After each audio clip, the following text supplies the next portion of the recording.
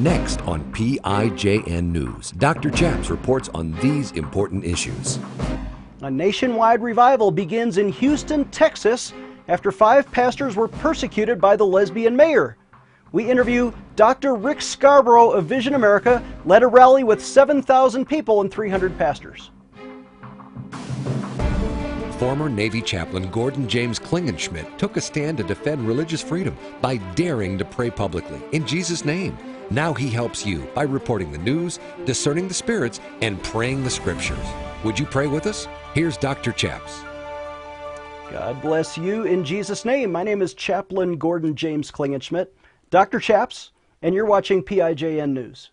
On this show, we like to do 3 things. We report the news, we discern the spirits, and we pray the scriptures in Jesus' name. Are you ready to pray the news with us? We have reported in recent weeks that there is now a nationwide revival breaking out, impacting all of America, who especially church voters took a stand in the recent elections, a wave election. But a lot of it started in Houston, Texas, where over the past summer months, there has been now open persecution of the Christian people there, particularly 5 pastors who received subpoenas from the openly lesbian mayor of Houston, Texas, Annis Parker. Mayor Parker was demanding that those 5 pastors turn over their sermons to the government, and she was using the power of the subpoena to enforce that. Well, after so much pressure from around America, waves after waves of outrage by the Christian people of America were reflected back to the people of Houston. Many of those pastors took a stand, not just the 5 who were persecuted, but particularly the 400 pastors that are a member of the Houston Area Pastors Council, led by Dave Welch, who we interviewed on this show about a week ago, and also the pastors from around America who have been mobilized over the past several years by Vision America and my dear friend, Dr. Rick Scarborough, who is joining us now via Skype from Houston, Texas. Welcome, Dr. Rick. Pleasure to be with you, chaps. Thank you, sir. Now, you and I have been friends for many years, dating back to 2005 when I was a chaplain in the Navy. You stood with me outside of the White House, and you protected my right to pray in Jesus' name. So you have been a national advocate. You've been featured on CNN and Fox News countless times. Tell us about Vision America before we get into your role in helping the Houston pastors. What is your organization and what do you do? Well, thank you, chaps. I'd be happy to do that. When I was pastor of First Baptist Church of Pearland from 1990 till 2002, we got involved with a real conflict at the local high school. There was a presentation brought to our high school that I thought was way out of bounds morally. I took a stand against the school system. I tape recorded a young lady's remarks to our student body and played that on a Sunday morning. That caused such an uprising among the Christian community that we wound up speaking to the school board. We wound up addressing other pastors and encouraging them to get involved. Out of that came the concept of the necessity of pastors speaking their mind on moral issues. And so what began is really a defense mechanism, just rallying local pastors to stand with me on a moral issue, soon gave birth to mobilizing pastors across Harris County, then across Texas. By that time, we were beginning to raise needed funds to do pastor events. So we formed a 501c3, Vision America Mobilized, doing business as Vision America. Subsequently, as we got more involved in politics, we organized a 501c4, Vision America Action. I like to say the organization is of the pastor, by the pastor, and for the pastor. For the last 12 years, we've been crisscrossing this country, actually the last 14 years, trying to find pastors who, like the sons of Issachar, understand the times and know what must be done to save our country. And I'm delighted. Along the way, I've met a lot of good friends like yourself, a member of the clergy in the military, openly persecuted. I stood with you, as all pastors should have stood with you, but I really was representing thousands through Vision America. And what we've done for the last 12 to 13 years is go from city to city, state to state, organize pastors, and frankly, while many discouraged the activity early on, we're beginning to see real fruit from a lot of hard labor. So in those early years, when you faced that crisis in your own church, in your own community against that school, and you got that policy changed, you realized pastors have a voice, and then you spread out across Texas. In the early years, what happened in the elections in Texas? Well, in 2002, a wealthy donor had heard what we'd done at Pearland and then subsequently in Harris County, the largest county in Texas. He asked if it could be done all over Texas. So I told him, well, yeah, I think anywhere that you get pastors organized, working together as opposed to working against one another, great things happen. I believe that what we have in America right now is a preacher problem. The absence of pastors speaking to the great moral issues of our day has allowed in the vacuum and silence and evil to infiltrate and literally steal away the soul of America. But anywhere pastors regain their voice and then work together, that can be reversed. We saw that happen in Pearland. We saw that happen in Harris County. In 2002, we conducted events all over Texas. We ultimately signed up more than 2,500 pastors who we asked to do 4 simple things, Gordon, and that was, number 1, preach to their people why they should vote, not as Republican or Democrat, but as followers of Jesus Christ. They should look at God's will in every election. Number 2, pass out nonpartisan voter guides. The only thing worse than not voting is voting wrong. Number 3, register every eligible member of their church and those they influence to vote. As you know, being involved in politics, about 2/3 of the church doesn't even show up on election day. And in off-year elections, it's worse than that. So we ask the pastors to register their people to vote, pass out nonpartisan voter guides, preach on why they should vote as followers of Jesus, but then the most important part, lead their people to the polls. People do what they see us do, not what they hear us talk about. And when pastors do those 4 simple things, great things happen. We've now worked in about 15 states across America, and never yet in a state where the pastors, in at least a strong minority, stood together, did those 4 things, have we seen anything less than great results. Well, and you look nationally over the past 10, 15 years, it seems like Texas has become more and more conservative, while states like California are becoming more and more liberal. Do you attribute that to the spiritual roots and those 2,500 pastors that you see taking place and taking part in the American political scene, especially there in Texas? Well, I think that had a lot to do with it, but maybe not even the most important part. As you know, David Barton he's been God's man for our time, and way before I got involved, David Barton was working with our legislature and encouraging Christians to run for office. So when I came along and began mobilizing pastors, we simply what we did is throw more brush on the pile, and it began to explode into a greater growing revival fire. I believe what pastors have done has had a lot to do with the nature of what's happening politically in America, but I wouldn't take too much credit. I believe all the glory goes to God. We've had a role to play, but there are thousands of Christians involved in politics in Texas.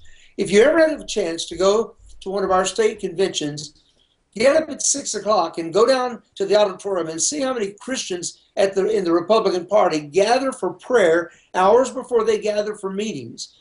Unfortunately, that's not true so much in the Democratic Party, but Christians have infiltrated the Republican Party in Texas, and it's like going to revival meetings when you go to our state conventions. That's why God's blessing our state, and why I believe that Texas has become a model for other states. Well, that's encouraging. We're going to take a short break, and I wish I could wake up at 6 a.m. to be at some of those prayer meetings. I'm not a morning person. But when we come back, we're going to ask Dr. Rick Scarborough about how Vision America has taken that into other states, and not just to impact these elections that we saw in 2010 and now in 2014, but we're also going to talk about the controversy that happened in Houston, where they had a rally there with 7,000 people and 300 pastors standing up for those 5 pastors that were attacked by the lesbian mayor. We'll be right back after this short break with Dr. Rick Scarborough. Discerning the spirits that rule our politicians, Dr. Chaps will be right back. Do you care about defending religious liberty? I know you do. And that's why I'm asking you to take action today. Don't just sit there, but do something. Visit our website, prayinjesusname.org, and sign a petition that we'll fax to Congress on your behalf. In fact, there are 3 specific petitions I want you to sign to defend military chaplains who are under fire. The first is to support H.R. 343. This is a bill introduced in Congress by my friend, Congressman Walter Jones of North Carolina, to protect free speech for military chaplains who are sometimes punished if they use the word Jesus in their prayers.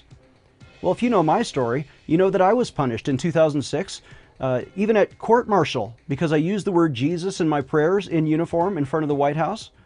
Well, I was later vindicated by Congress, who said it's okay for me to do that. But did you know 65 other chaplains are now suing the Navy? I was not the only person. Our second petition I want you to sign is to protect military chapel buildings, which are being desecrated. Christian altars, Catholic or Protestant, are being desecrated by homosexual wedding ceremonies in all 50 states under this order by the Obama administration. Well, that deprives all of our soldiers, sailors, airmen, and Marines of a sacred worship space which ought to be protected. And instead, they're going to punish the chaplain if he won't turn over the keys to his chapel. Here's another petition I want you to sign, and this is to stop threatening court-martial for troops who talk about Jesus. Even recently, the Pentagon is saying, oh, we're going to threaten you with crime of proselytizing. No, that's not right. Any soldier ought to be able to talk about his or her faith in Jesus Christ and to have that same religious freedom of speech that we sacrifice to give for others. When you sign these petitions, we will fax them to Congress, and it's free. I want you to take action today. Sign these 3 important petitions at prayinjesusname.org. Go there today. Defending your religious freedom. Here is Dr. Chaps. Welcome back. I'm Dr. Chaps, and you're watching PIJN News.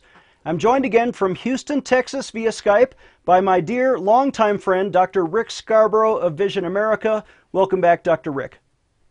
It's good to be with you tonight, Chaps. Thank you, sir. You're a Southern Baptist pastor. You've been a leader in the Southern Baptist Convention for decades. You were an evangelist for many years, and now you're pursuing sort of a political angle to what you're doing, mobilizing pastors to take back the government. And tell me what you do when you go state to state, and how many states have you mobilized pastors in now? Well, I have to stop and add them up, Chaps, but somewhere in the neighborhood of 20. We have worked hard in key states in every election for the last 12 years, and I might add, quite fruitfully. We've had wonderful success in mobilizing not the majority, but a dedicated minority. The wonderful thing that your listening audience needs to never forget is that God has never needed a majority. He's always worked through a minority, a committed minority, and so he can do great things with a handful of folk. Keen to setting brush fires in the hearts of minds of men. That's right. That's right. And when we go into a state, we start by having luncheons and breakfasts in the key population centers until we've networked, a good number of pastors. In a state like Florida, our goal would be 2,500 pastors or so. North Carolina, 1,000 pastors can make a difference.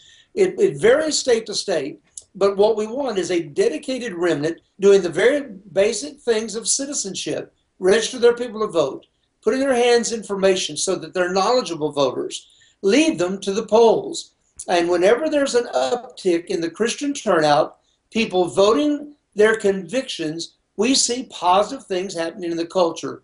The revival of America is in the hands of God's people. And if we will commit ourselves to take this ground that we've taken back and begin adding to it bit by bit, who knows what God will do in the months and years to come. And let me be clear, you do not ask pastors, and I've never seen you endorse any particular candidate for public office. In fact, when you and I traveled the country together in 2007, 2008, we were joined by Dr. Alan Keyes, and when he announced that he wanted to run for president, you backed away and said, well, now we need to be nonpartisan because we can only ask our pastors to register their people, but it's up to the people to choose who the leaders will be. Well, that's right. And the churches can be divided on very good men. When I was pastoring in Pearland. Once we got our church really mobilized, we had about 3,000 members on the roll. It wasn't uncommon for two of our folks to run for the same position. So, what a good problem that is. We knew that whoever got the most votes, we were going to have a good, godly candidate in that position. So I would just let both of them share their testimony, and we would have candidate forums, and all the candidates could come and answer questions and give their speeches.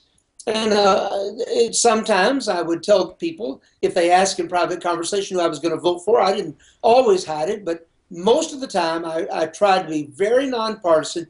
And now that I'm in a very public ministry, all the more so, especially when there's more than one believer in a race. I try to be very discreet so that I don't make it about me, but about the issues and people voting as Jesus would have them vote. Well, you live in Nacogdoches, but many of your closest allies are there in Houston. The Houston Area Pastors Council, you invited me there to speak with about 400 pastors. You yourself have your banquets down there in Houston. What happened this summer when the lesbian mayor, Annis Parker, issued these subpoenas to the pastors? What happened before that to lead up to this crisis?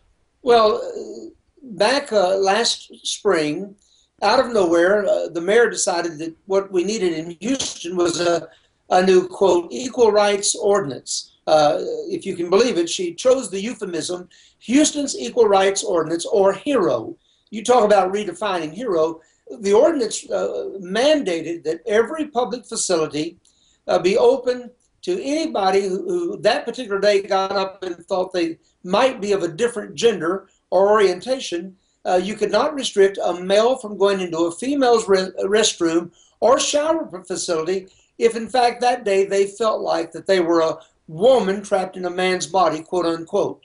Well, obviously, not only Christians, but anybody with a general, any decent moral code, realize that this is a open season on our young women and young ladies for sexual perverts. And so the people, the citizens of Houston, began rising up and saying, Mayor, we don't want this. We took a poll of the citizens, and over 70% said, we don't want this ordinance. We think it's bad for Houston. But after all of the arguments and all of the rallies and all of the efforts, she rammed that thing through with a 7-2 majority in Houston's City Council. Upon the immediate passage of that horrible ordinance, the pastors of Houston began circulating petitions, which was their legal right to do. They required, I think, 12,000 signatures to have a ballot. They turned in over 55,000.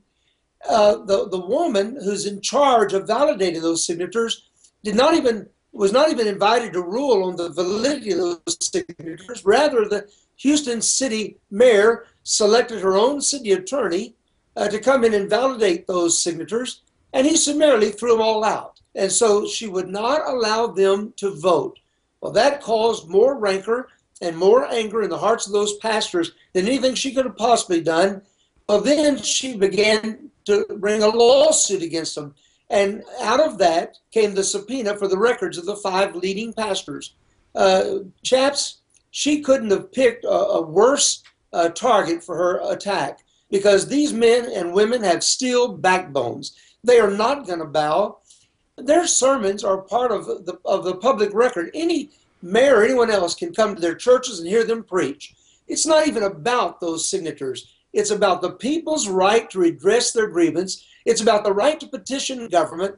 It's about the right to have their vote. And that's what they're going to fight all the way to the Supreme Court if necessary. This mayor is not going to win this. She has no legal grounds for what she's done in terms of their free speech, their right to present their views in sermons. More importantly, she has no right to prevent the citizens of Houston from voting. And she has simply thrown down the gauntlet, and they've taken it up. I am so proud of these preachers, and I'm standing with them as I stood with you, because they're standing on the high ground. They're doing what is right. Amen. And I believe we're going to see a revival sweep Houston because of the courage of these preachers. Well, we're going to take a short break. When we come back, we're going to talk about that revival, how that now has influenced the national statement leading up to this recent election. We'll be right back with Dr. Rick Scarborough. making your voice heard in our nation's capital. Dr. Chaps will be right back. As a Christian minister, I believe the Bible, and I believe in spiritual gifts. The Bible says in 1 Corinthians 12 that the gift of discerning of spirits is available to you. The ability to see angels or demons or the Holy Spirit. In fact, I've written 2 amazing books that I want you to have today, and you can visit our website, prayinjesusname.org, to get either one of these resources. The first is my PhD dissertation on this particular topic. It's called How to See the Holy Spirit and Angels and Demons. Ignatius of Loyola on the gift of discerning of spirits in church ethics. If you want an exciting theology book that's challenging and intellectual, that goes into the classic theology of Ignatius of Loyola, how he was influenced by men like John Cassian and Thomas à Kempis, how he influenced later theologians like Karl Rahner and Timothy Gallagher, then you will love this resource. Maybe for your pastor, or if you're a counselor or a serious Bible student, this is a theology book and you're going to love it. Or maybe you want something more fun. I've also written a different book, which is more of a popular book. It's called The Demons of Barack Obama, and it applies my theology of discerning of spirits to the 44th President of the United States. I used an article written by my friend David Barton on 50 events in his presidency, and I tried to discover, is he being influenced by the Holy Spirit, or by angels, or by maybe some other spirits? What is behind the president? So if you want a popular book that's fun to read, it's available for $20, or if you want an academic book that could be used for serious Bible students, it's available for $35. Or maybe you want both of these, they're both available for $50. A donation of any amount will go towards sending these books to you. Visit prayinjesusname.org. Again, that's prayinjesusname.org, and get both of these resources for your family.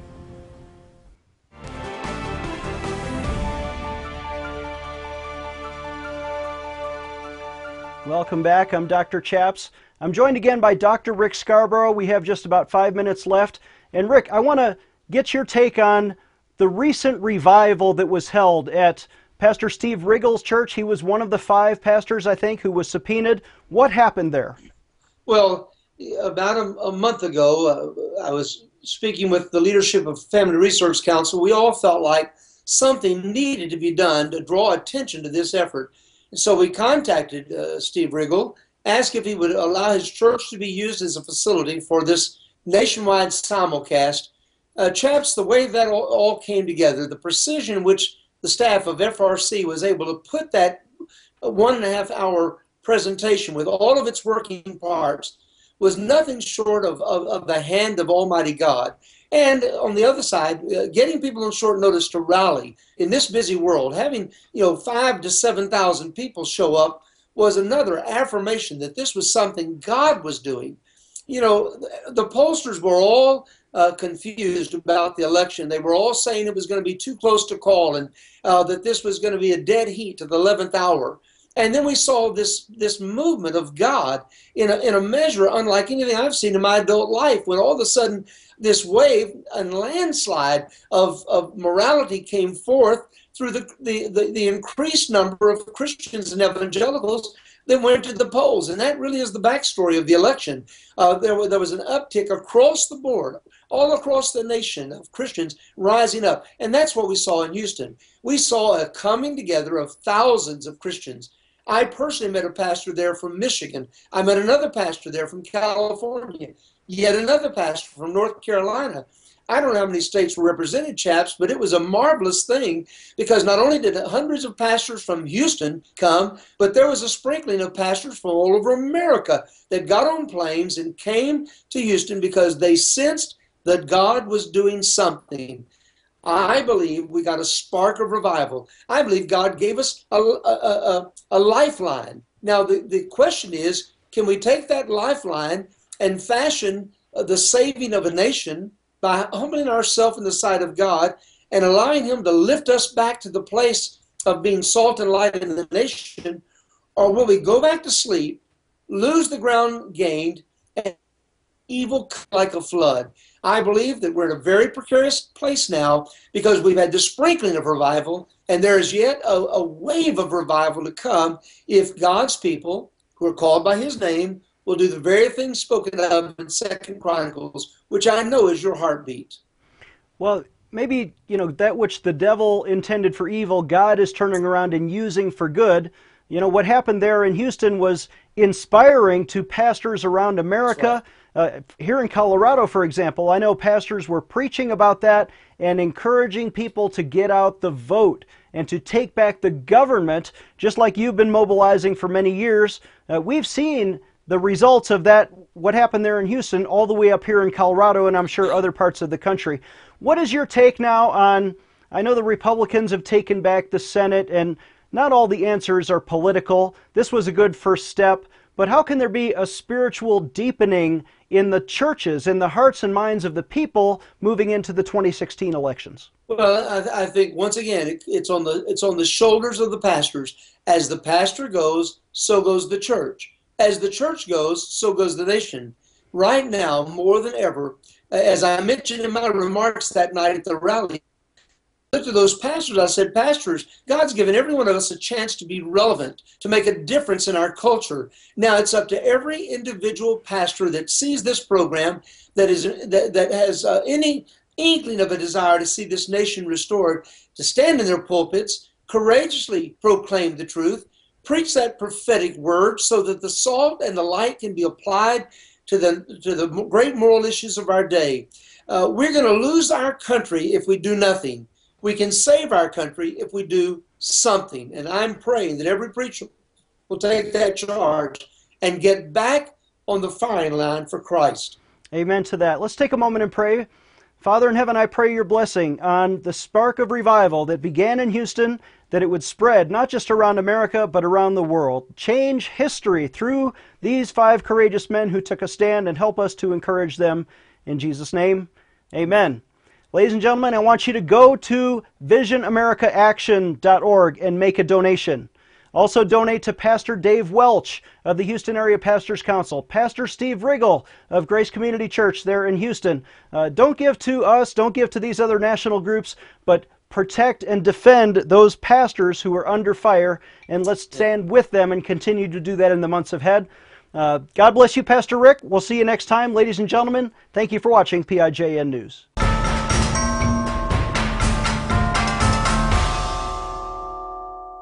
Chaplain Klingenschmitt is a graduate of the U.S. Air Force Academy who earned his Ph.D. in theology from Regent University. As a former Navy chaplain, by taking a public stand for freedom of speech and religious expression, and by sacrificing his own 16-year career and $1 million pension, he was vindicated by the U.S. Congress, who changed the law and restored freedom for military chaplains to pray in Jesus' name. Dr. Chaps not only defended the Constitution, but his petitions have helped change the law in 10 states, restoring freedom to pray in Jesus' name. Dr. Chaps needs your financial support to stay on the air. Would you please send your best donation today? Please visit PrayInJesusName.org to donate online. Or you can mail a check to Pray in Jesus Name Ministries, Post Office Box 77077, Colorado Springs, Colorado 80970. You can also call us toll-free right now at 866-OBEY-GOD. That's 866-OBEYGOD. Please sign up for our free emails at PrayInJesusName.org. Again, that's PrayInJesusName.org.